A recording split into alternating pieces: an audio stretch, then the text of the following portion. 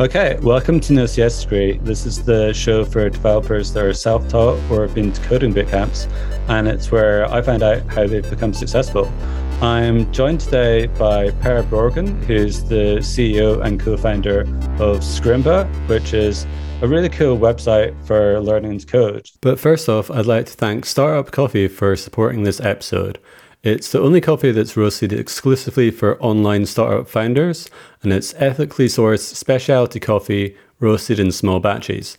It's brought to you by Ken Wallace, who's founder of Mastermind Jam, and there's loads of blends you can choose, like Gale's Death Ramp, which is intense dark coffee. I prefer something like the Bitstrap blend, which is a bit more mellow and has hints of caramel and chocolate. If you're in the US, you can order from startupcoffee.co and use the code NOCSDegree for 10% off your first coffee purchase. So yeah, welcome to the show, Per. Thank you. Great to be here. Yeah, no worries. So yeah, do you want to tell us a little bit about Scrimba and how it's different from other ways that you can learn to code on the internet? Yeah. So the big thing with Scrimba is that it looks like a video, but it's actually not a regular video. It's something much better that helps new any developers who are learning a new subject get their hands on the keyboard and actually code. So it's really hard to explain what it is without seeing it, but you can imagine if VS Code and the video format like MP4 had a baby together, and that is Scrimba. So essentially what it does is that you can watch through the scrim, which we call it, where you see the teacher code as a regular coding tutorial on the screen, but then you can pause and jump into the code and experiment with the teacher's code on your own. So it almost becomes this kind of peer programming session where you code a little bit, teacher codes a little bit, you code again, and back and forth. Yeah, no, it's really cool. Like, I've used it myself, and yeah, just like you say, it's different because you can, if you're watching like a coder teacher React video, you can pause it and edit it right there in the screen.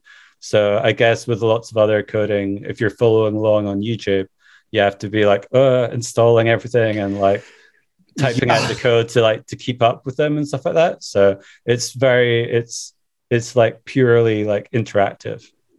Yeah, and that actually setting up the system is a big hurdle for a lot of beginners. I mean, that can take hours, and that's not what you want to spend your time doing when you're just starting out. Yeah, absolutely. So how come you created Scrimba in the first place? Did you see a gap in the market, or what was it? So I'm not the inventor of the Scrimba format. That's my CTO and co-founder, Sindre. And he created actually because he had created his own programming language, which is called Imba. So that's where the name Scrimba comes from. And he, as all developers, he hates writing documentation. But he had to write documentation when he open sourced the language because he wanted to share it with the world. Obviously, it's a bad idea to write a programming language that only you know about. So had to do that.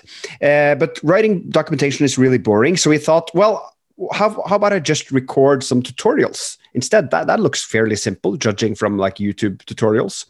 But it turns out actually that recording a good polished video tutorial is a ton of work and it's a lot of hassle. So because you have to first download kind of a video editing program, and then you have to set up your system nicely, set up your desktop and make sure you have everything in place. And then you start recording, and then you talk yourself into a corner, or your mom calls, or something happens. And then you have to start over again and try to do it again and again until you get the perfect shot. Or afterwards, you have to, if you don't want to do a perfect shot, but rather want to stitch together all of your mini perfect shots, then you have to go into Final Cut Pro and do lots of video editing, which is a hassle.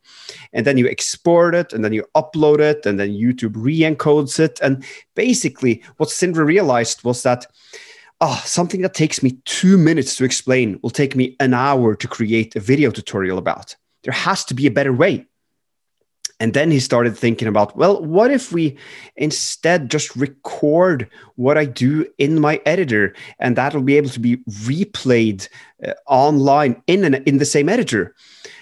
Perhaps that would also kind of jump over all of these like processing things because or processing steps, because the format would be much more lightweight. So Scrimba is 100 times more lightweight than video.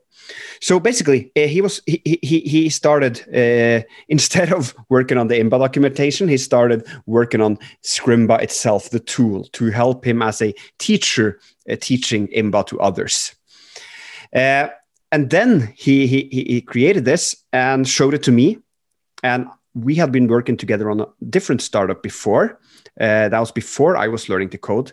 But now I had learned to code and had become really passionate about teaching people how to code. So he showed it to me and was like, hey, what do you think about this? And I was like, oh, this is amazing. And yeah, we started talking about starting a company around that technology because we knew that we worked really well together. But even though our previous startup failed, so yeah, long story short, we decided to start Scrimba, and yeah, here we are 5 years later. Yeah, awesome.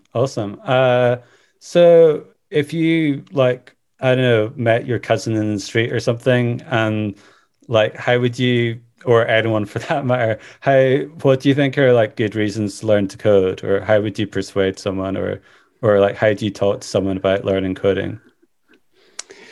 Well, I think first and foremost, the motivation should come from within. Nobody. I don't try to push people to learn to code. Sure. It should be their choice because I think when it comes from within, they're much more likely to succeed. But let's say that they are a little bit motivated, then there's like obvious benefits with the world around you is turning into. Is digitizing. Like every industry is being digitized, and people spend the majority of their time with a computer or a cell phone or like a mobile. So do you want to understand the technology around you, or do you just want to be oblivious to it? Also, it opens so many career opportunities. So that's obviously a good argument as well. But what I think what attracts me most with coding is that I realized after I started with it that it's a really creative endeavor. Like you start with a blank file and then you write some code and it turns into a product that creates value in the world. That is just fantastic and so much fun to do. And I think if more people were introduced to that way of coding, like let's solve a problem and not the like CS way of learning to code, which is like, let's start with data types, which is just unrelatable for a beginner, then I think a lot more people would have like gotten interested in or become interested in coding. Yeah, definitely. Yeah, I like it on Scrimba how you do a course on like learning kind of plain JavaScript, and it's got like a counter app for, I think you once had a job where you had to like count people going through a train station or something like that. Yeah, correct. And there's like a blackjack app where you can like learn to make a card game. So those are things like most people like have probably played blackjack at some point in their life. So yeah, it's not starting off with like tons of theory that are maybe quite boring or like hard to relate to for beginners. So that's cool. Yeah. So like how did you like learn to code yourself then originally? Because you're obviously like a self-taught developer. Yeah. So I started out like my first experience with coding, I think was Codecademy, as many others, back in like 2012 or something. Back then, I had started, the reason I got interested in it was because I'd started a company. I was very into literature at the time, or still like literature, but not as much into it as I was there then. So I'd started a startup which was kind of a digital publisher that published digital books. And we kind of, after a while, ended up on like kids' books on iPad, because that turned out to be a good possible to create a little bit of a business around, at least. And doing that, we had to obviously code these iPad apps or get developers to code them. At the time, I didn't know how to code. And I just, through that experience, realized the power and the importance of coding and started getting interested in learning a little bit, even though at the time I thought I had to go to the university to become a proper coder, so to speak. So I started with that, and for a couple of years as I ran that company, I learned a little bit on the side here and there, but then the company failed. So we had to shut it down, which was really painful. And what I kind of jumped on immediately as kind of a lifeline at that point was coding, because I realized that I found it a lot, or that it was a lot of fun to write code. So when we kind of shut that company down, I started focusing more on coding, just sitting at the office, which we still had, with one of the other co-founders, and just coding, and realized that I wanted to try and make this into a profession. So I applied for a bunch of coding boot camps and ended up in a fantastic one in the UK, in London, cool. which is called Founders and Coders.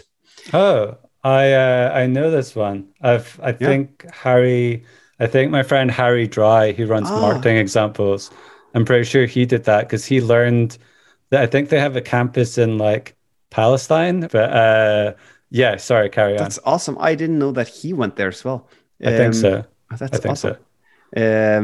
Yeah, it's a fantastic concept because it's fully community driven, it's free, and peer-to-peer based. So what they basically do, or did when I was there, is they put you together with like 15 other people in a room and divide you into groups of 4, and you get a task every week. Like, this week you're going to build this. Go ahead, and you search for the answers to yourself. You can ask like alumni who hang around and stuff like that, but mostly it's about peer learning. And it was like just the most it was the best learning experience I've ever had. It was so much fun, and like I'd never had experienced learning in that way ever before. Like waking up super motivated to continue hacking on this week's product. So super fun. Went there for about 4 months, and then I moved back to Oslo because I moved from Oslo to London for that, and applied for a few jobs and ended up getting a job in a startup in Norway, which I knew a little bit from beforehand. Cool, awesome. I was going to ask, because you're like from Norway, which is like a really cool country, which I've visited, and it's lovely. So I want to say that like up front, I've got nothing, totally love Norway and Norwegians. But because in Norway, there is, extremely low unemployment and like very high salaries. I think like the Tesla is the like number 1 selling car in Norway. How come because it's quite a good place, I guess I'm saying, to be an employee, why did you choose to become an entrepreneur instead of like, having like a safe salary and everything? Yeah, so I remember thinking when starting Scrimba, it wasn't obvious, obviously it wasn't obvious if it would work out. And I had a lot of doubts, to be honest, when Sindre and I talked about that. It wasn't obvious that I would take the jump. But I did like 2 other projects, small side projects, while I worked at my first developer job, I remember.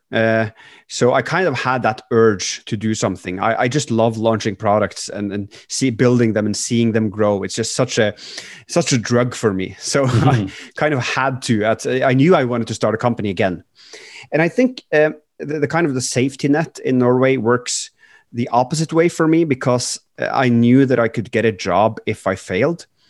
So worst case, I would just take a hit, or my pride would take a hit. I wouldn't risk that much financially. And actually, I realized that since I would be making less as a founder than as a developer, I kind of framed it at, worst case, I have to stop being a founder and go get a regular job and thus get a big raise. So worst case, I get a raise. That's kind of the way I tried to frame it. That's excellent. That's a really positive way to frame it. Yeah. I think that's actually, and there's a lot of, I've been thinking a little bit about this, and there's kind of a big discussion about how, for example, taxes will help, if you have welfare tax, for example, that will demotivate people from starting companies because it'll take some of their upside away. And I think the opposite way. I think if you have welfare taxes and use that to provide the rest of the like population with a safety net, then a lot more people will jump and take the risk, because if you fail, you don't like happens in it happens in the US. If you fail and you don't have a health insurance and suddenly you get sick, I mean that's life threatening. So luckily though, in Norway we have that safety net, and I think that creates more entrepreneurship rather than less. Yeah, that's a really good point. Yeah, I've had that feeling sort of the same, because I'm based in the UK and we have like public health care. So it's never been a consideration for me, like, should I start a business? Because if I get sick, I can always, get free healthcare. Whereas I've got a friend in the US who's kind of been like, oh, I want to start my own business and like quit my job, but it's such a risk because if anything goes wrong. And it's weird as well, because I've also heard entrepreneurs in the US on podcasts say like, I had to become a multimillionaire to make sure that like I'm, to take care of myself and be sure I'll be okay. And like, obviously that's not a factor in other countries. So no. I don't know if I would at all take the leap if I was based in the US, and because I'm actually quite risk averse. So feeling really, really lucky that I'm from where I am from. Yeah, that's a good point. And that's it's a very good point. I think that the worst that's happened is you can get a safe, secure job. So that's cool. Yeah. After you had learned to code and you got your first job, what was the interview like? Basically, what I did was I went to an event where I knew that the CTO of the startup I applied to would be. Cool. And I knew him a little bit beforehand because he with kind of my previous startup and that company had been in an accelerator together. Not the same batch, but like I'd met them a few times. And they were looking for React developers. So we talked a little bit at that event, and I told him that, hey, if you're looking for React devs, just let me know. And he was like, oh, actually, we happen to do that. I, of course, knew that at the time. But, and he was like, yes, send your application. So I did that and had a few meetings. I don't exactly remember the order. I think it was like 3 meetings or interviews, and then a technical test, like take-home test, which I think I asked to be able to do it over the weekend instead of just like delivering it the day after. And they were like, yeah, that's fine. And then I spent all my time that weekend coding it. So I disproportionate effort I put into it, at least compared to what I think they expected. So it became pretty good. And I knew that they got impressed by it. So got the job. And Yeah, nice one. Getting back to Scrimba itself, I think obviously I've interviewed Altair, who was a cleaner.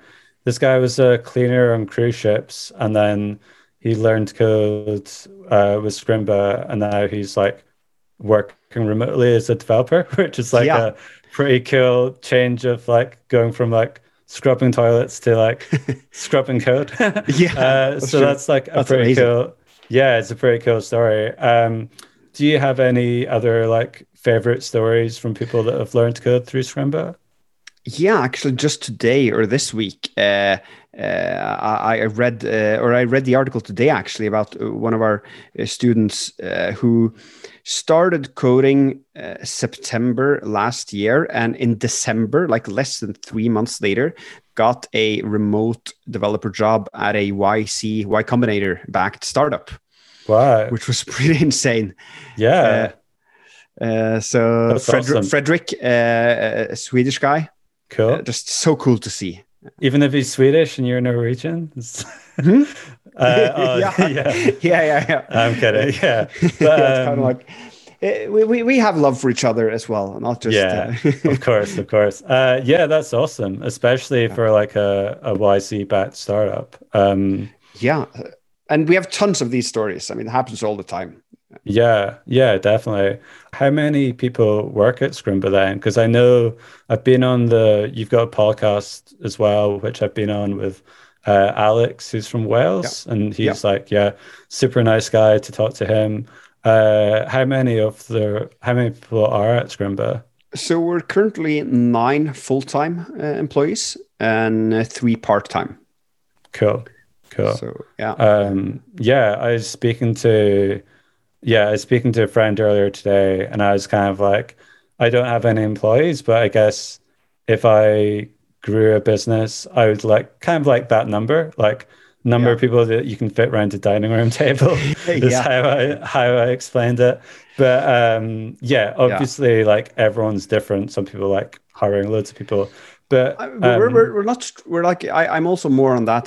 We're trying to hire slowly, deliberately, basically, and rather try to increase the capacity of each team member than just hire new people whenever a problem arises. Because I think, I'm also not I've never dreamt of having a ton of employees. That's not why I'm doing this, basically. But just when the need arises, we just have to get new people. We do it. Yeah, no, I liked what you said about kind of building people's capacity. So if you have I know that Alex, for instance, hadn't done podcasting before, but now he's like got into it. So it's a nice way to look at it. And I think it's I know other founders that they'll talk to friends or there'll be events and people are like, so how many employees does your startup have? As if that's kind of like a really weird metric for success. I think it's the Basecamp guys, Jason Fried and DHH. They have the kind of opposite view. If you hire someone, it means you've failed in some degree to not be able to do this on your own or like automate it. Or so they try to go.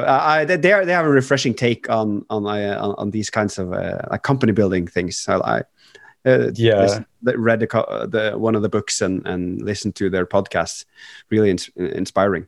Yeah, definitely. I think they've also got I think they've got like a hard limit of like 50 employees or something like that, or 80 or something, and they're like not going to go above that.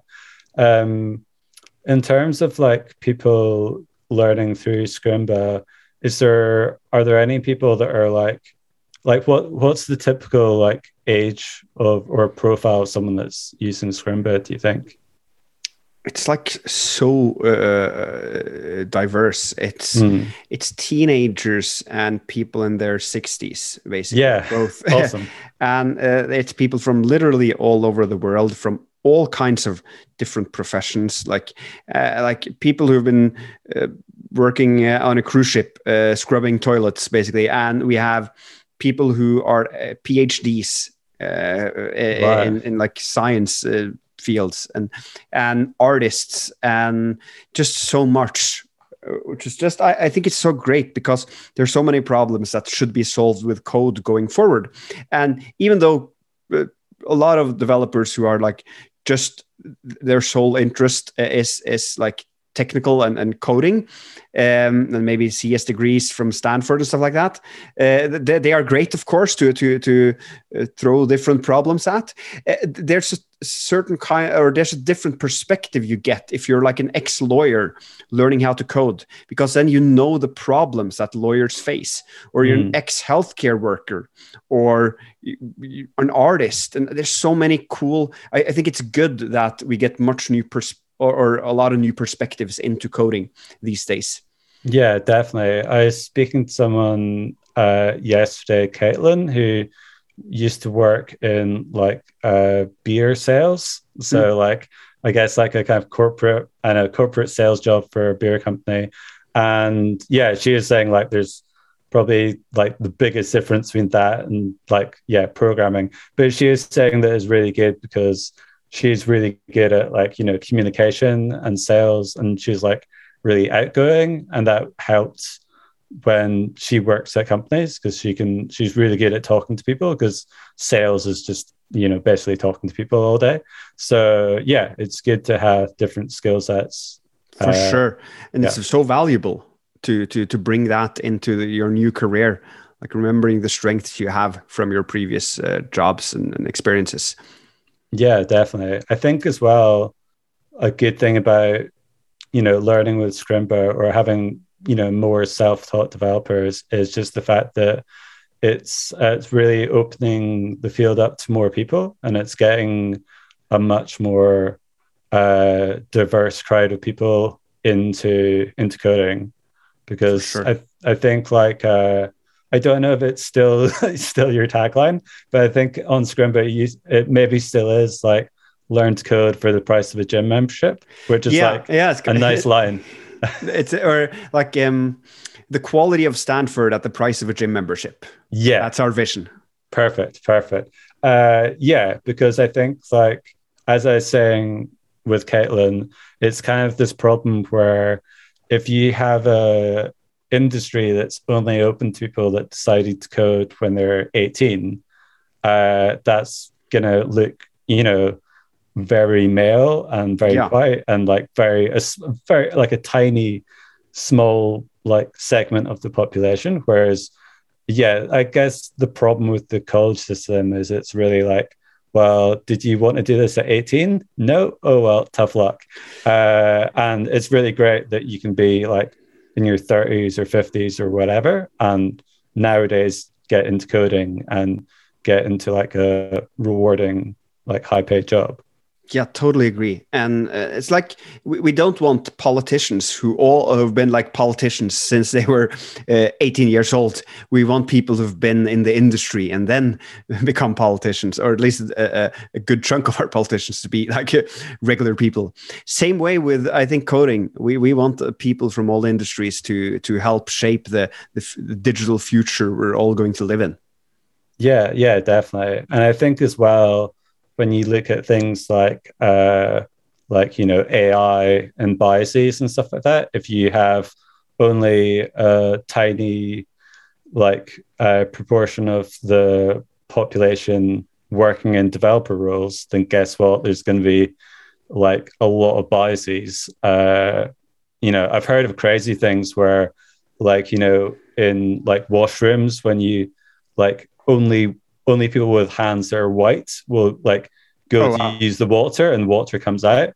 And if you don't have white hands, the system just doesn't recognize it. So yeah, oh my god, it's dystopian. So we really have to get more people of all kinds of from the entire world and all kinds of diversity into the industry. Yeah, definitely. So how much does Scrimba cost at the moment for people that are interested? So it's very variable. So we do purchase power parity. Cool. So at maximum, it's $39 per month. But if you live in a low-income country, we reduce the price basically based upon a bunch of different factors. So we want to like be roughly as a gym membership in each country. even though we can't, of course, keep track like 100 different prices. So we're not exactly at the, and what is the average price of a gym membership? We're roughly trying to get in that ballpark area.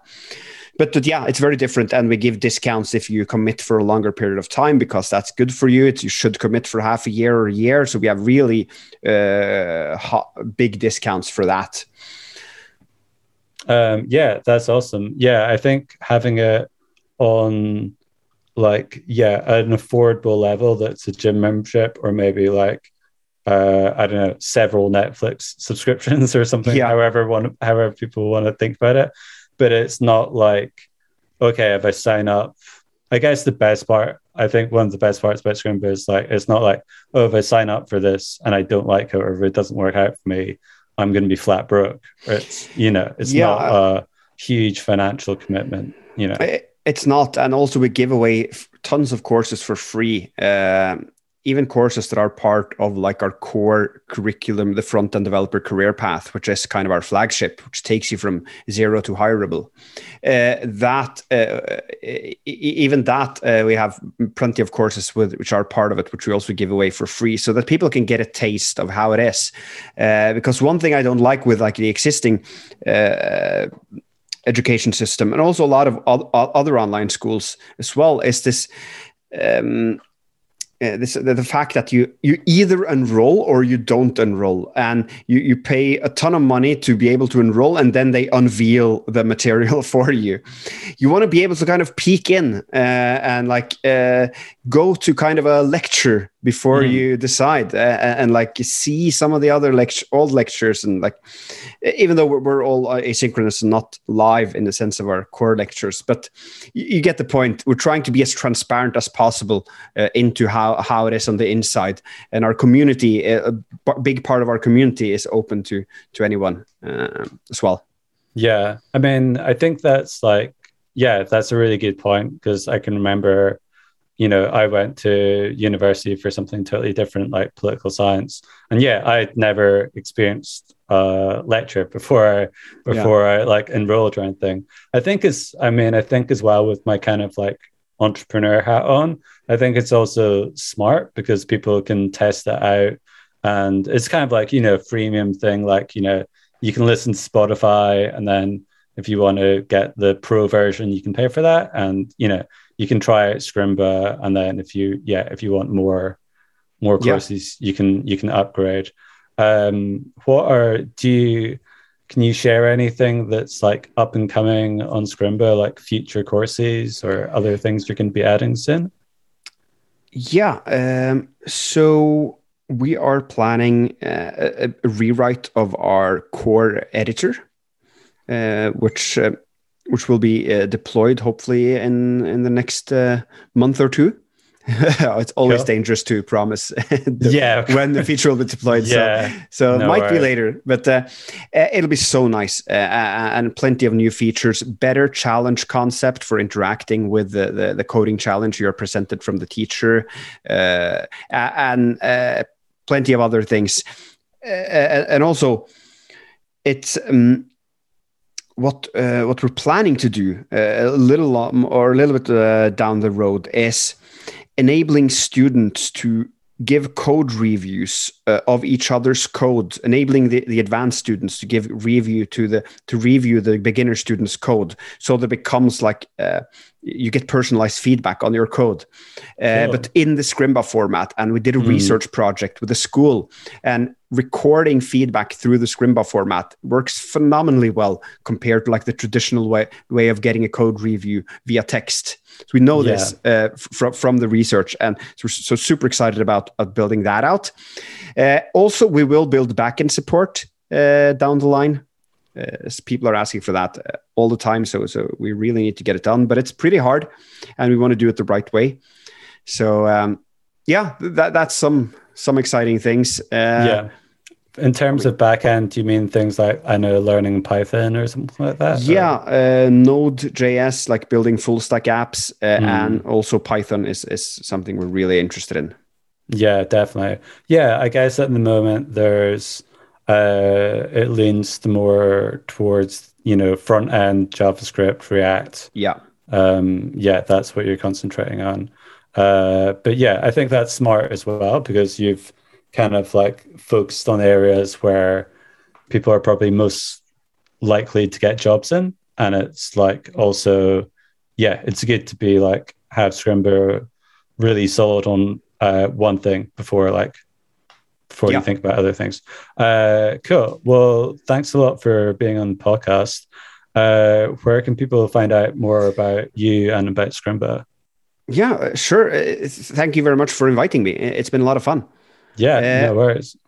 So they can find us on scrimba.com. That's scrimba.com. I'm at Twitter, for example, at Pierre Borgen. So yeah, reckon that'll be added to the show notes. Yeah, cool. Yeah, will do. Yeah. Cool. Awesome. Nice one. All right. Thanks again, Pierre. It's great chatting to you. Thank you. Cheers. Okay. Cheers.